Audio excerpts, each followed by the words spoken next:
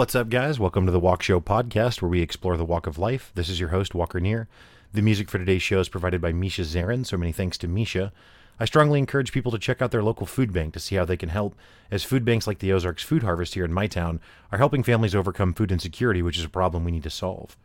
You can follow me on social media like Instagram, Twitter, or Facebook at The Walk Show or The Walk Show Pod. All of those links are available in the show notes. This week we are joined by Sebastian Schug, who has illustrated multiple books, starting at the age of 14, while also publishing and being involved with a wide variety of projects. Sebastian has an incredible volume of high-quality artwork, which you can see at his website, sebastianrschug.com. In our chat, Sebastian delves into his personal story, along with his insights into how he approaches his drawing and what inspires him. I really had a lot of fun with this conversation, so let's get over to it.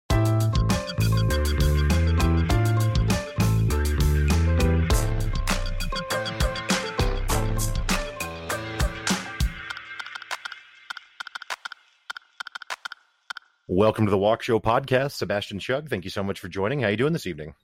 I'm doing great. Thank you so much for having me.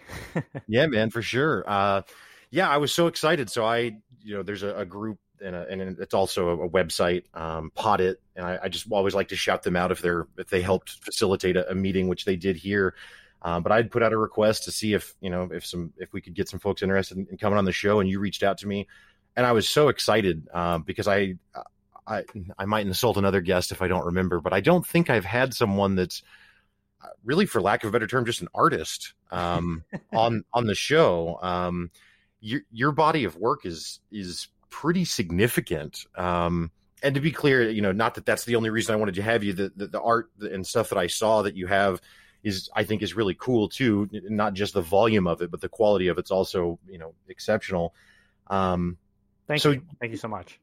Yeah, so you kind of describe yourself as an author, a narrator. Yeah, it's sort of a jack of all trades. I guess if you want to put that under like a blanket umbrella term, it would be a multimedia publisher. Though I didn't always start off as being such. It just kind of expanded naturally and artistically into other ventures. But that's how I operate now. Yeah, it's hard to convey just with words, and I'll have a link to your blog that has just all of the different work that you've been involved with, whether it's your own or contributing with other people. Mm-hmm. I'll have a link to that so people can go see it, which I highly recommend they do, because I will not be able to do it justice trying to describe it. But so how long have you been doing this? I mean, it's been close to a decade that you've been writing and creating stuff. It's definitely been a journey, definitely. And originally, I guess when you say decade, that would include time spent informally or non-professionally doing art, which is, for lack of a better word, the majority of what I have been doing. It wasn't until sophomore year of high school when I was brought on as an officially published, contracted children's illustrator. From there, it expanded. I know you probably don't see a lot of people age 15 who get Illustrator contracts in high school. Right.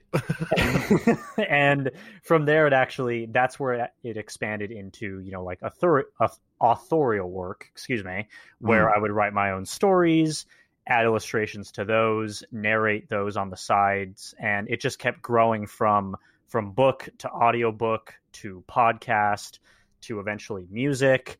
And I will say, as a preface, unfortunately, I don't know how this is going to relate into the overall tone of this episode, but that has come to a close.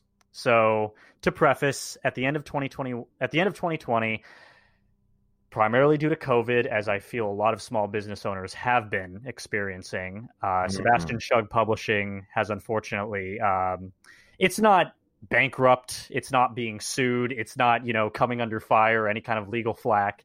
It's essentially going through rebranding.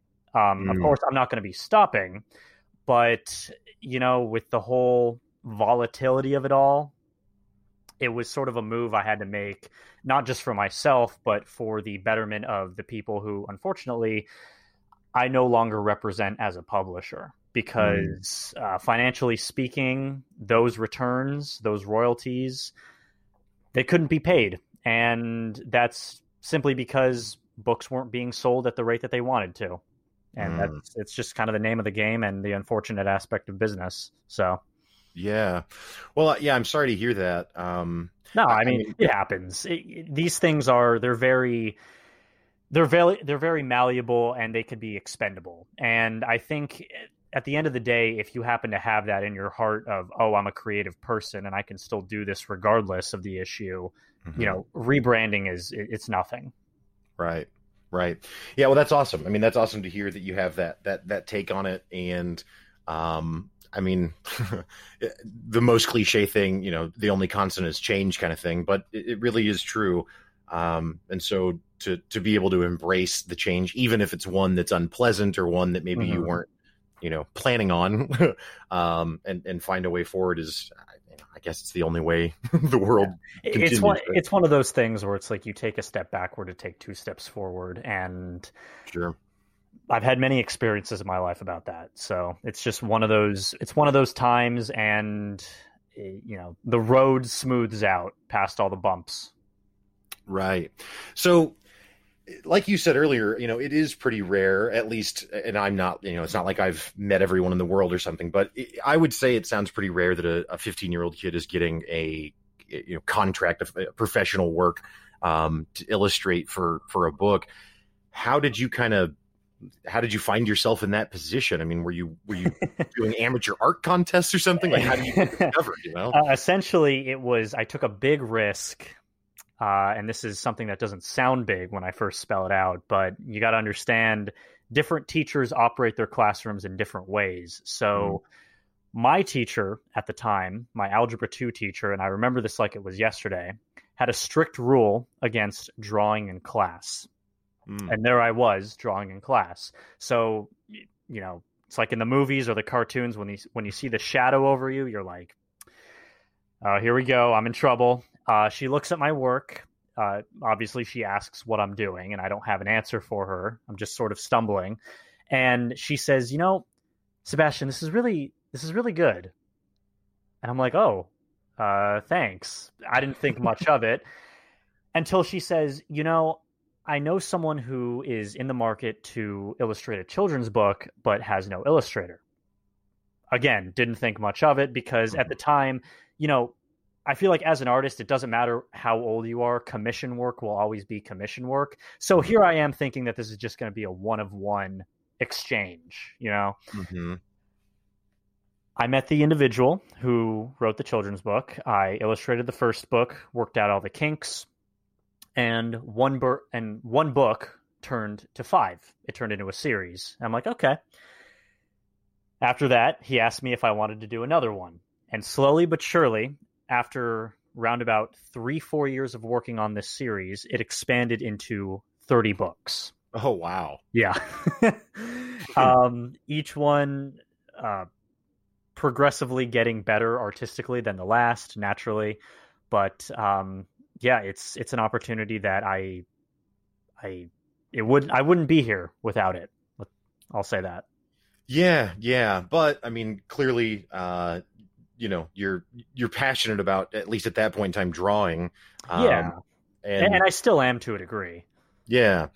Well, so, and you'll have to forgive me. The way I am on this, I just kind of jump all over the place. So I don't mean to be confusing. No worries. But so, yeah, with regard to your art, I am not an artist in any way. I mean, I guess if you want to call podcasting some form of creativity fair, but of course, no, it definitely is. And please don't short staff yourself in that statement by any means, because I've heard some tremendously awesome podcasts and also some that were abstract, you could say. It's very generous. It's all art, is my statement. Yeah, for sure. And really what I meant, I wasn't really trying to be self-deprecating as much as just to say that I can't draw a stick figure. You know what I mean? Like, oh, okay. All right. Like I can't draw or any, and I don't play music. I don't paint. All of that stuff is very uncomfortable for me, I guess you could say, and is not something that ever felt natural at all.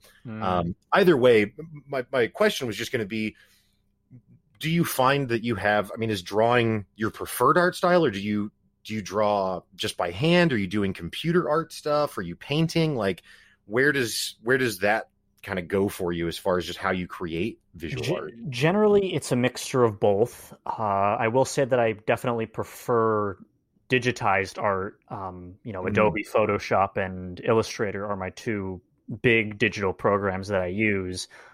In the beginning, of course, I started with traditional art, going through high school, learning the basics of Adobe. At the time, it was just Photoshop, so fanboys take note or whatever. I guess people prefer one or the other. Right. That's when I got a feel for it. That's when I started to implement it. And when it came down to actually illustrating for books, that was the method that I had to go with. And so this is a completely ignorant question, but even when you're using, like, are you drawing with your hand still, like with a stylus onto a tablet? Yeah. Okay. So I've used many a tablets in my day. A lot of them have since been broken, which goes to show the amount of use it's been had. But right. You typically use it with a stylus and a tablet. Okay. Because I mean, I can't draw with a pen or a pencil, but I also am not able to create lines with a mouse, so I didn't know how that works. It's generally not preferred to draw with a mouse. I've seen people do it.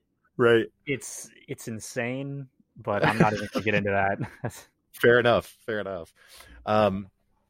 So I guess when it comes to the creative process of creating a piece of visual art, I'm, I have friends that are writers, and I've interviewed several authors. And so I've at least had the opportunity to discuss the writing process that people have. And obviously it's still that there's nuance and variance to that. It's not like there's one way, but a lot of writers that I'll talk to, whenever they write a book or something, it's not as if they sat down and had the book in their head and then just typed it all out and now it's done. Typically it's like, maybe they had an idea of characters they wanted to explore, or maybe they had an idea of where it starts and where it ends. Right. But there's this kind of creative process throughout this journey of writing where they discover things that they're going to now include in the story. Is it similar to that at all in drawing, or are you sitting down and you see the image that you want in your mind, or do you kind of have a discovery through the work? Does that make sense as a question? That's a great question. And in all of my guest appearances on the multitude of podcasts I've been on, I've never been asked this. So this is actually kind of a fresh thought. No, really, because you would assume that similar to writing, there is an outline in your head that dictates what you want to see written or visually implemented on the page. Now, of course, when it comes to something like drawing, we all make mistakes. We're human. So whether or not the image, I'll put it to you this way, whether or not the image comes out exactly how you want it to or doesn't, 9 times out of 10, it's going to be nuanced in some way. 9 times out of 10, that one brush stroke that you thought was innocuous suddenly changes the whole picture. And I've had times where, like the idea was good in my head. It doesn't look good on paper. The colors don't match up. The composition is all out of whack. I don't see this potentially representing anything that I've done literary by any stretch of the imagination. Even if it's just a personal piece, it's like, wow, that turned out a lot differently than I thought it would. And it's not something that's like demeaning, or it's not something that you feel like you wasted your time on doing, because obviously you created something and that's great. But yeah, I will say it is kind of a shot to the nads when it doesn't represent one of one what you intended. And I think my advice for that would be to not set your expectations so high, because it's like you just said, you may surprise yourself. Yeah, well, like I have a friend who's got a master's degree in poetry, and he's talked to me about how there's instances where he has, maybe he's done some free writing, and so he has an idea for what the theme of the poem is. And so then he selects a form to now try and fit that into. But then in doing that, now he has to change the language and the words. And through changing those words, sometimes stumbles into an entirely new theme for the work, and maybe that doesn't mean that the original theme doesn't still get done separately, but it's almost kind of what you're describing. It's like, well, now this is a whole new direction to go with this that wasn't really anticipated. I just find the creative process so fascinating because, in the, and I'm not like a STEM person either or something. I'm not an engineer or anything, but right. in that kind of way where you're in the more mathematical creation of things, it's, if you're going to build a house, there's not a lot of surprises, right? Like, you don't put up drywall and then you're like, you know what? Let's redo the whole layout of this. It doesn't work that way. And so I think for people who aren't involved in a creative process like that, it can be hard to understand how that process of discovery works, because that's not innate in all creation, right? Right. No, exactly. And it's something that is so unpredictable in nature that, there comes a time as an artist where you just have to say, I accept it, whatever it is, because, well, no, really, all, because it's something that is never going to turn out the way that you wanted it to. And I think a lot of artists have trouble coming to terms with that, where the proof is going to be in the pudding that mistakes were made. Mm-hmm. And I feel like a lot of artists would rather shove that under the rug and come off as, oh, this product that I've made is so, it's perfect in their own subjective opinion. It's perfect, and it's the way that I wanted to showcase it.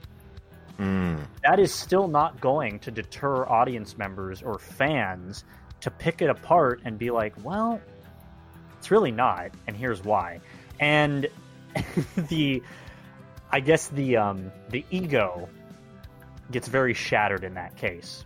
And while some artists, sometimes that's their death knell, personally, I love that, because at the end of the day, art is something that should also humanize you and be like, well, even though I made this work that I was really passionate about, it's still not perfect. I can see why it's not perfect, because there's a bunch of people in agreement as to why this is not the rating that I initially deserved it.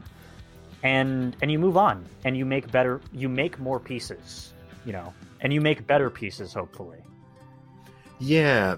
Well, and to some extent, I mean, do you think it's true that you kind of have to at some point say that you're finished with the thing, so that you can observe those imperfections, so that you can then grow and get better? Whereas if you never finished it, you also kind of deny yourself the opportunity to really grow, because you're never admitting that, that it's not done yet over and over. Right? As much as people would rather jump to one project to the next if they happen to find that the project that they were previously working on didn't turn out the way that they wanted it to, I always reference myself back to the statement that art is never finished, it's just abandoned. That is a paraphrasing quote borrowed from, I cannot remember the name off the top of my head, but movies in general, as we know them, are never finished. They're abandoned. I just took it to have a more general definition, because in my personal case, there have been instances where I've finished a series, or I finished a book, or a music piece, or an audiobook, and it's all published, it's being sold, and without the external feedback, without the external feedback from my audience, I've had the inclination to be like, what if I've delved more into this? I've separated myself from the idea that, I should have done more while I was working on it, and have morphed it into, now that it's out there, here's what I can do more with it. I don't look at it as, I messed up, let me try again. I look at it more so as, I may have messed up, but here's something else that I can make to expand upon it. Yep.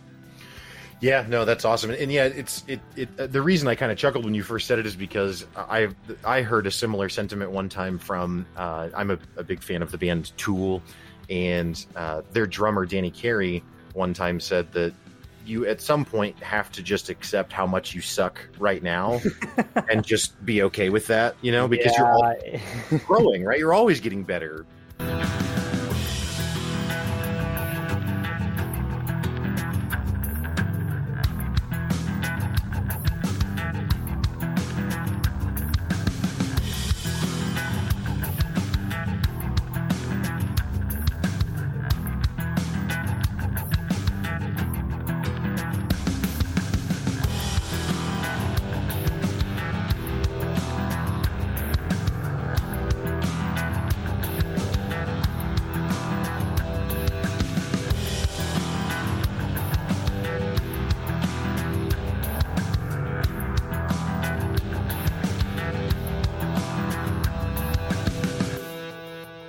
Like you said, you started by drawing for another author, and then you've created your own stuff from where you have done the writing and the drawing.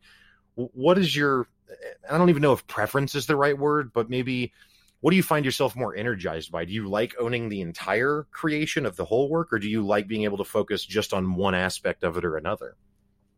Since expanding, I will say that let me put it to you this way. Ever since Sebastian Schug Publishing went underground, for lack of a better word, because of COVID, of the financial situation, it's been very hard to get back into the thrill of what made me enjoy publishing, in general. And that's kind of sad.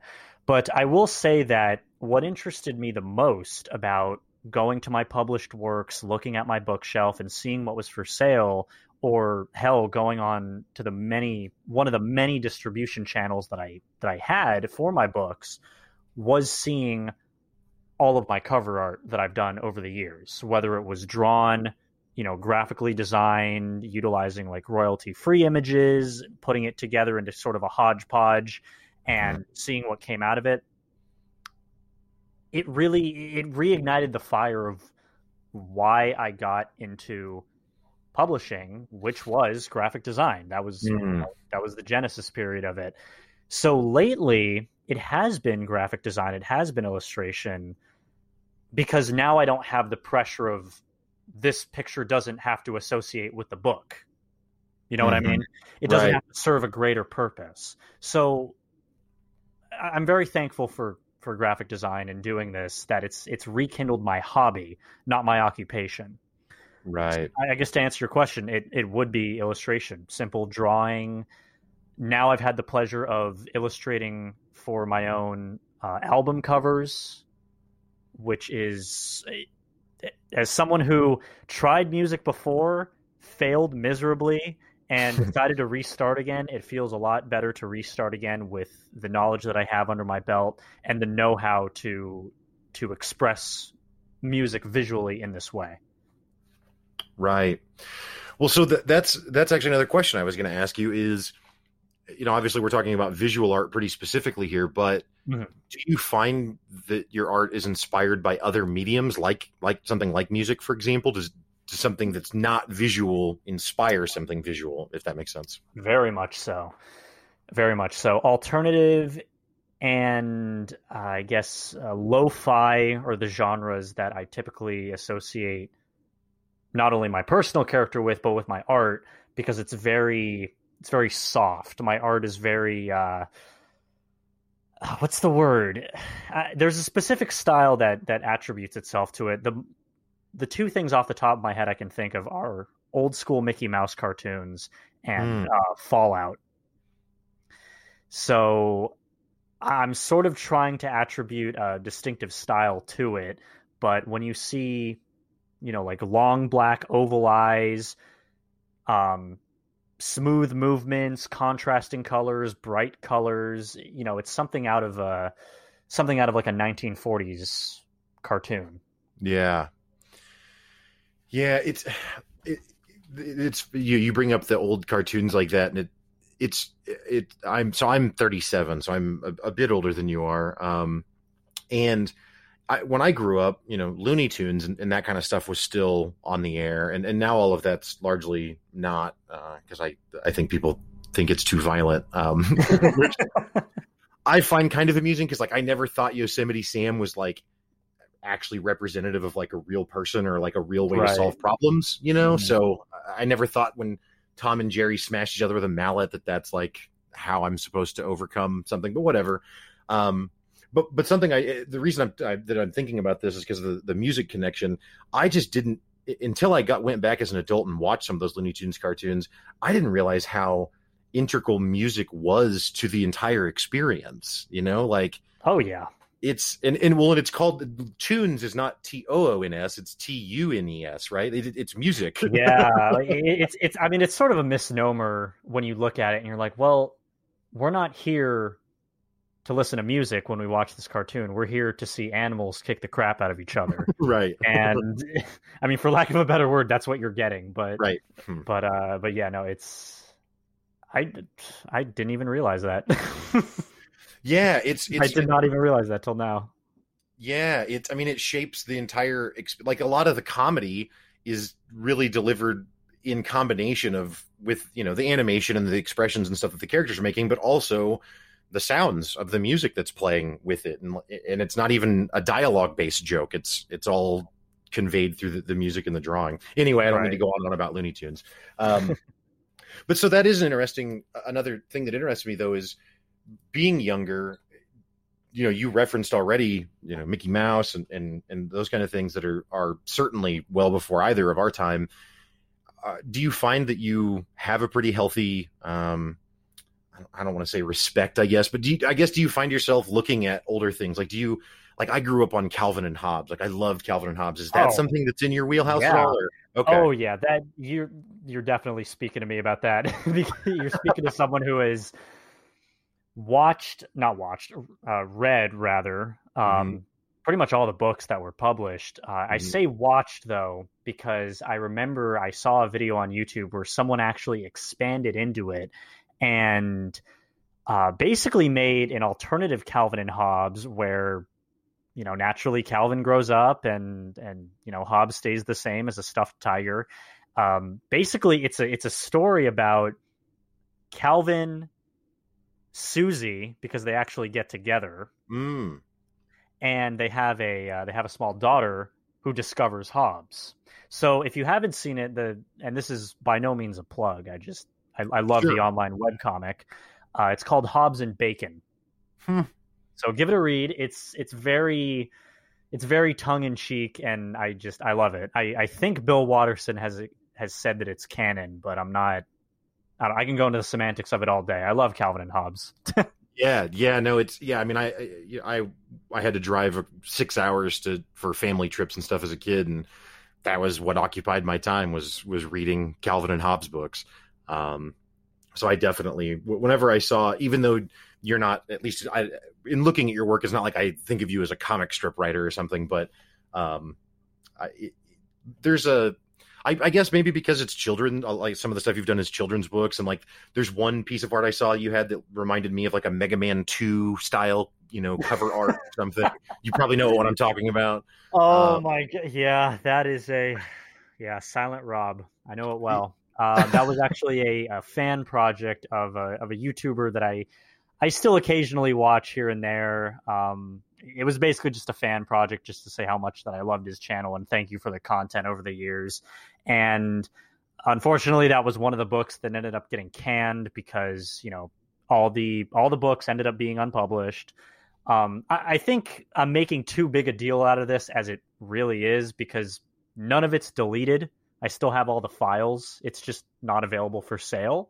Mm-hmm. I don't mean to make a mountain out of a molehill, but that was explicitly based off of Mega Man 2. So yeah, good eye. Yeah. yeah, for sure. Well, and it just, it just kind of connected me back to my childhood, and which then I immediately connected to Calvin and Hobbes, because that's, again, my favorite thing from back then. So have you ever dabbled in comic strip writing at all, or is that not really? I have. Yeah, no, I've been I was like the official comic book artist for my high school newspaper. Now, cool. I say official because the high school newspaper, that the high school that I went to had this great idea to bring me aboard as the official cartoonist, unpaid, of course. So I didn't realize how badly I was getting screwed. But to a 15, 16-year-old kid, you take a shot at anything. Right. And it only lasted 2 comic strips, but damn it, those 2 comic strips were the only 2 in my high school's history. So I look at that as a pretty big accomplishment. And now, I guess in the way how it's evolved since publishing, I actually intern at 2 online publications, one in the Santa Clarita Valley and another one in New York, both of which are remote, but those are graphic design / cartoonist positions. Awesome. Well, that's really cool then. So I guess I don't really know. I mean, obviously print newspapers still exist, but where does the comic strip really thrive? Like in these ventures you're in, how are they? Is it web comics? I guess more so, or web comics are typically the go-to for the content creator, whereas it's just something that it's easy to convey. The UI, the user interface is generally friendly, and some people have found success in doing webcomics. I can name a few off the top of my head, like, I guess Homestuck is probably one of the biggest fan bases on the internet as it spawned from the webcomic. But have I considered it? I've considered it. Have I attempted it? No, for the sake of that, it is a huge time commitment. Right. Maybe I'm just sort of like an old head, or I'm just sort of a classic type of person, but I consider like some of the best shots still like to go for in the cartoonist spectrum would be to actually submit comics to a newspaper. Maybe it's just the whole thought of having something physical in your hands. Yeah. That intrigues me, but the internet is very abstract as it is, and I feel like uploading a webcomic and uploading a webcomic that you actually get paid for are 2 separate discussions. But uploading a webcomic, generally speaking, it's no different than uploading any picture online. I don't mean to bash content creators who happen to do so. It's just it's just kind of how I stand on it. Maybe I'll look into it. You might have ignited something in me. Yeah, well, I mean, I think that what the internet does is it provides obviously a place where now way more people can participate, right? But then that also creates the problem of obscurity. So someone could be creating something that's truly awesome, and if 10 people know about it, then it's not carrying the same weight culturally or in society as Calvin and Hobbes, where millions of people every Sunday are looking at these giant spreads, where it's the picture of them sledding down the hill or whatever, and it's this beautifully drawn thing. But the audience is a lot more I don't even know what word to use, focused, I guess you could say, because it's in the people that everyone has. So well, it's one of those things where Bill Watterson did the opposite, and I think it's how a lot of people did it back then, like Charles Schulz, where they would, it was originally like something like Peanuts or Calvin and Hobbes was found traditionally in the local newspaper. It wasn't until either after their passing, I think Bill Watterson's still alive. I know Charles Schulz isn't. Yeah.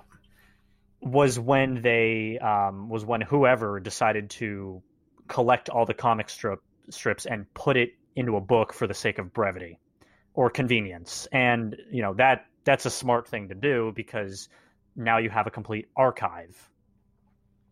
Right. So, I mean, it would be, I guess to me, a webcomic would be something like more of an informal publication.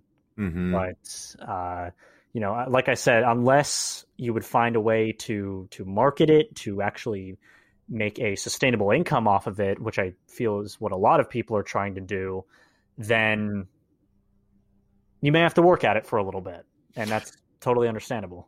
Yeah, well, with a comic, I mean, it's not just it's also not just a picture, right? You're also, if it's supposed to be funny, like now you've got to understand how to write something funny, maybe demonstrate that through the drawing. But that's a different skill set than just being able to create an image that you are proud of or feel connected to. So it just invites in a lot of other skill sets, I guess, beyond just drawing. Mm-hmm. Right. So I'm just kind of, again, not being an artist myself and not talking to people that are visual artists like yourself that often. Again, maybe a random seeming question, but I mean, do you are you intrigued by like art museums? Do you like to just go look at art that's not necessarily the same style of art that you're doing, but does that kind of stuff trigger or not really in your wheel? Art museums, to me, and I may be in the minority when I say this, I can understand its appeal. Mm. Then again, I can also understand the connoisseurs, if you will, that frequent art museums. And I guess without naming any names, but also kind of poking fun at them and taking pot shots at them, I understand why people have a sudden fascination or inclination in the arts. Okay. It's because it's very in the moment, it's very pop culturally, it's representative of the times, and I feel that as a human race, we need to express it creatively. That is what I can totally understand that. It's when people preach and proselytize specific artistic movements that, I look at this and I look at it being something that is nonconformist, something that is edgy in nature, something that is postmodern, if you will. Mm-hmm. And maybe it's the whole Fox and the Grapes thing where I don't like it because I don't understand it, but I don't like it because I don't understand it. And the argument that, well, you don't need to understand art for it to be art, that's fine.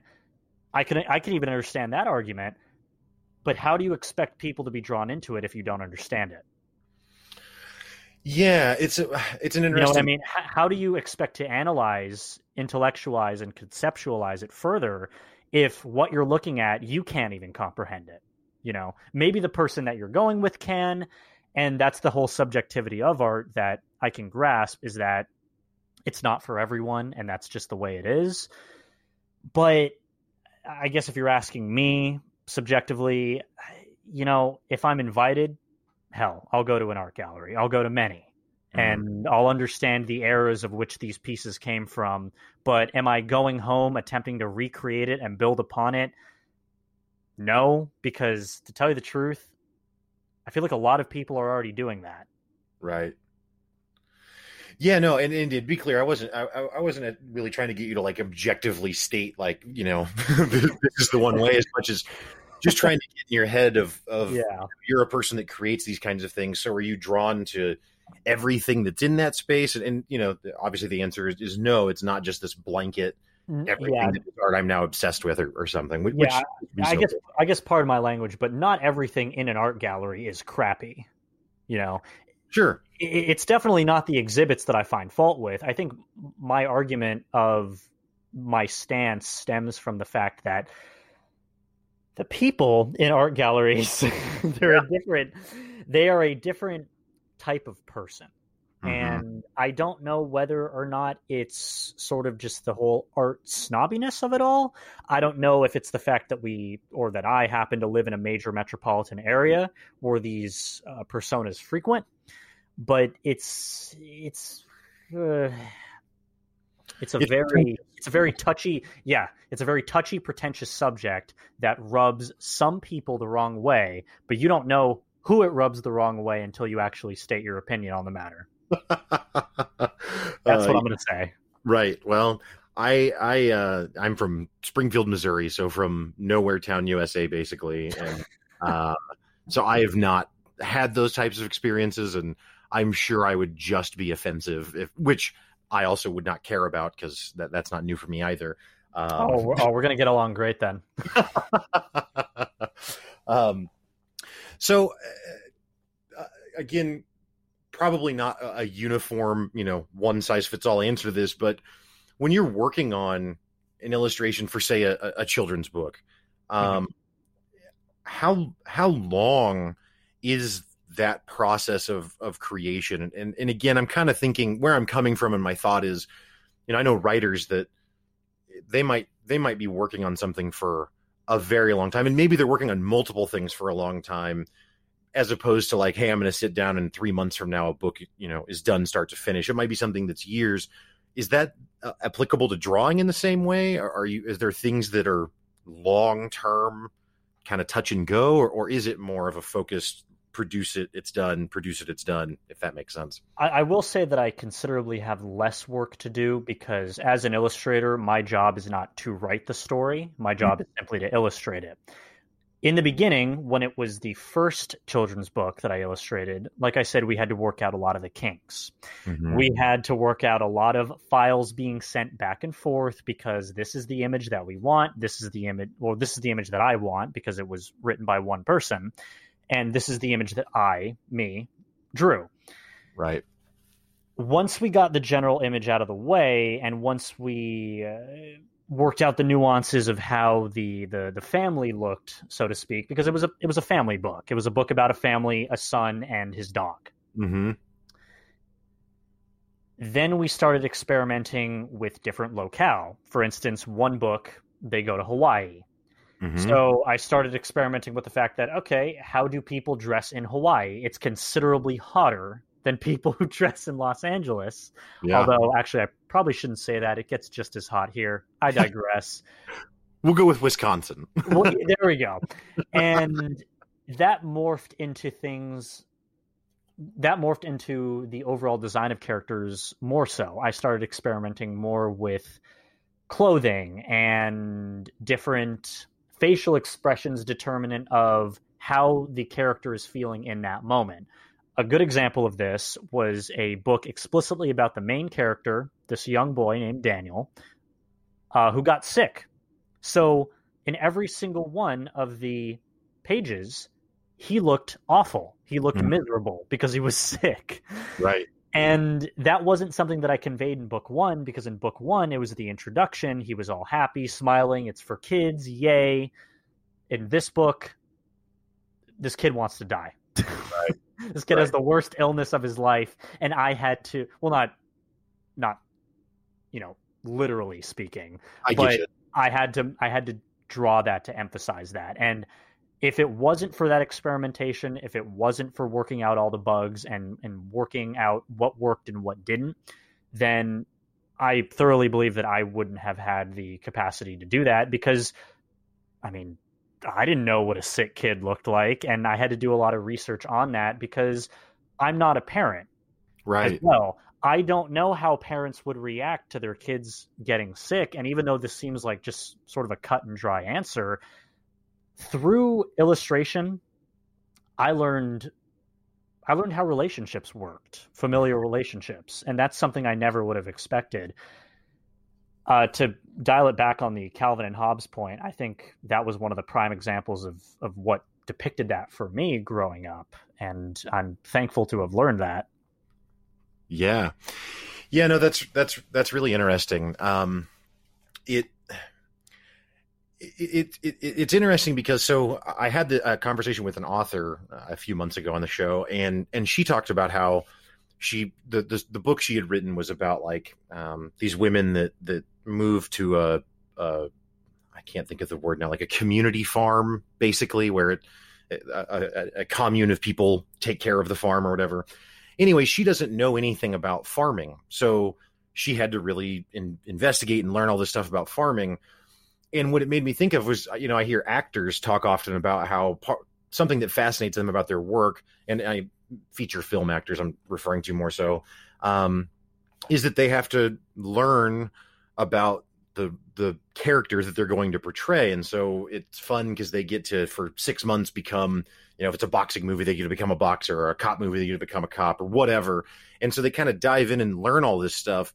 And I had never thought about it being something coming out that a writer also does. And so it's really fascinating to hear you talk about it also coming out of illustration, which I guess perhaps just shows that really, if you're trying to create something that's outside of your own personal experience, ultimately it's going to kind of produce that outcome, right? Where you're learning and expanding your horizons Yeah, the general artistic acquisition, I guess, it's very ubiquitous because you start to realize how different facets work together. And in the beginning, when I said that, a multimedia publisher is something that I, you know, coin as an umbrella term, Mm. you know, it's really the truth because it doesn't lump me into a particular group that only focuses on one aspect. And I think in lieu of recent affairs, it definitely helps establish me as something other than what I was known for previously. Mm. When it came down to it, Sebastian Schug Publishing, my independent publishing company, it was, for all intents and purposes, a book publisher. Mm. Now, it's something that I can attribute as being an individualized record label, an individualized audiobook producer, Mm. uh, hell, a sort of a video publishing company, I guess. I mean, I've published a lot of content both on, YouTube and Amazon and things like that in the past, short films, narrations, Hmm. like visual audiobooks rather, and it's all been attributed to Sebastian Schug Publishing. And, hell, if we want to date this even further when this episode eventually goes on air, my registration date for my LLC for Sebastian Schug Publishing was today. Oh, wow. So it's something that I'm continuously growing and expanding. And it's been a journey. It really has. Awesome.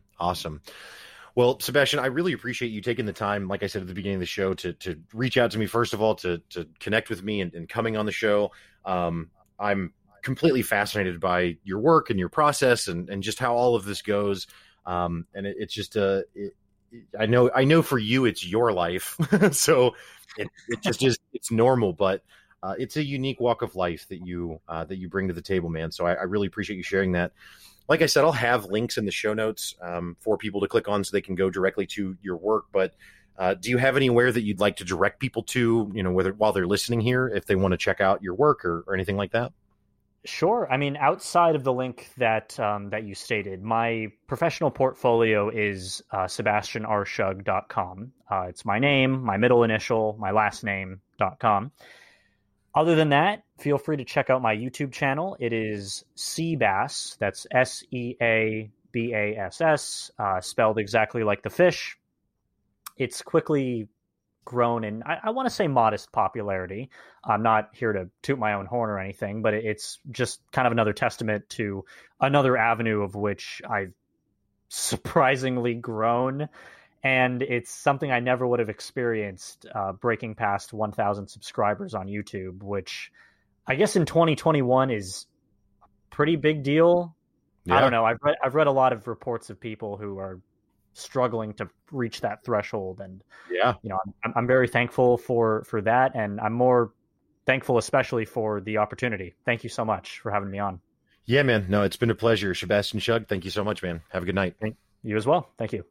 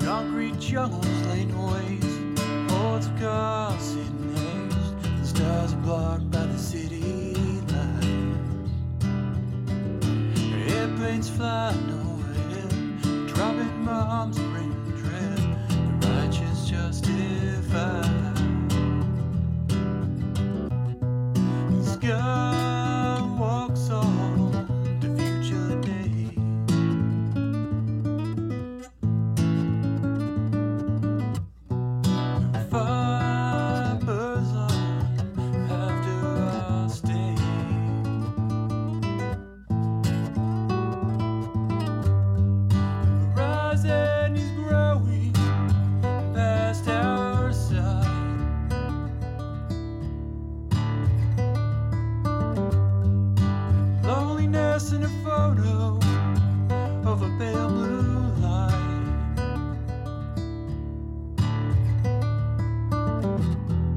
And every hero and every thief are just needles scattered on the ground.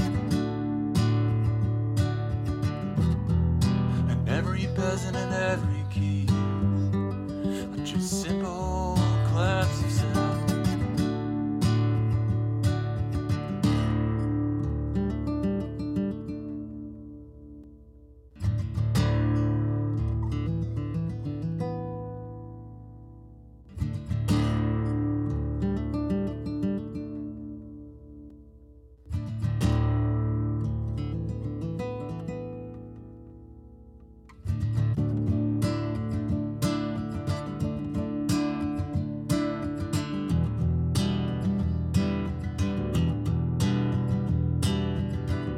Silhouetted trees in dark blue, evening stars coming into view. There's comfort in the autumn night. And church bells are ringing across the hill, the sirens carry the deathly hill.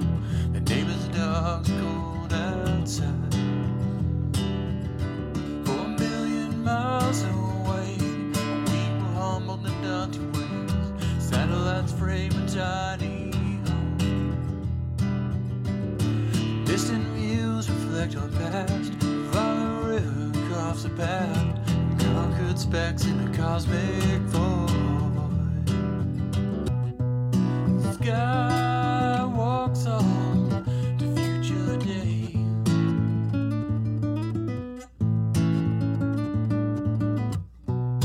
Time is gone from the cosmic haze.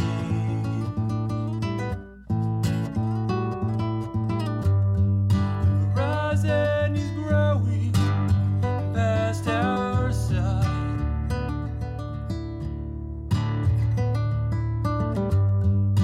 Loneliness in a photo of a pale moonlight.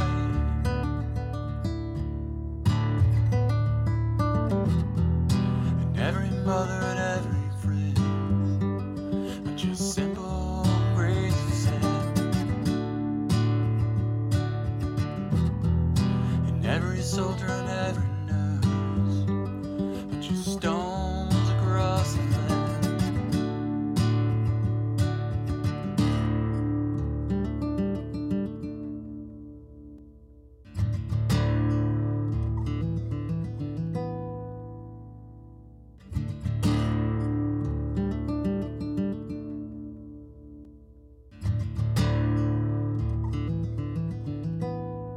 All right, folks. Well, that's going to do it for the show today. Thank you so much again to Sebastian Schug for stopping by. Again, his website, sebastianrschug.com. I'll have links for that in the show notes for you.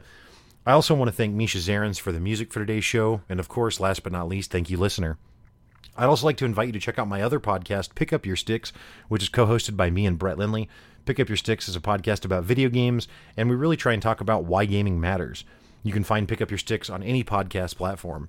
Again, thank you so much for listening. Have a great week. Stay up.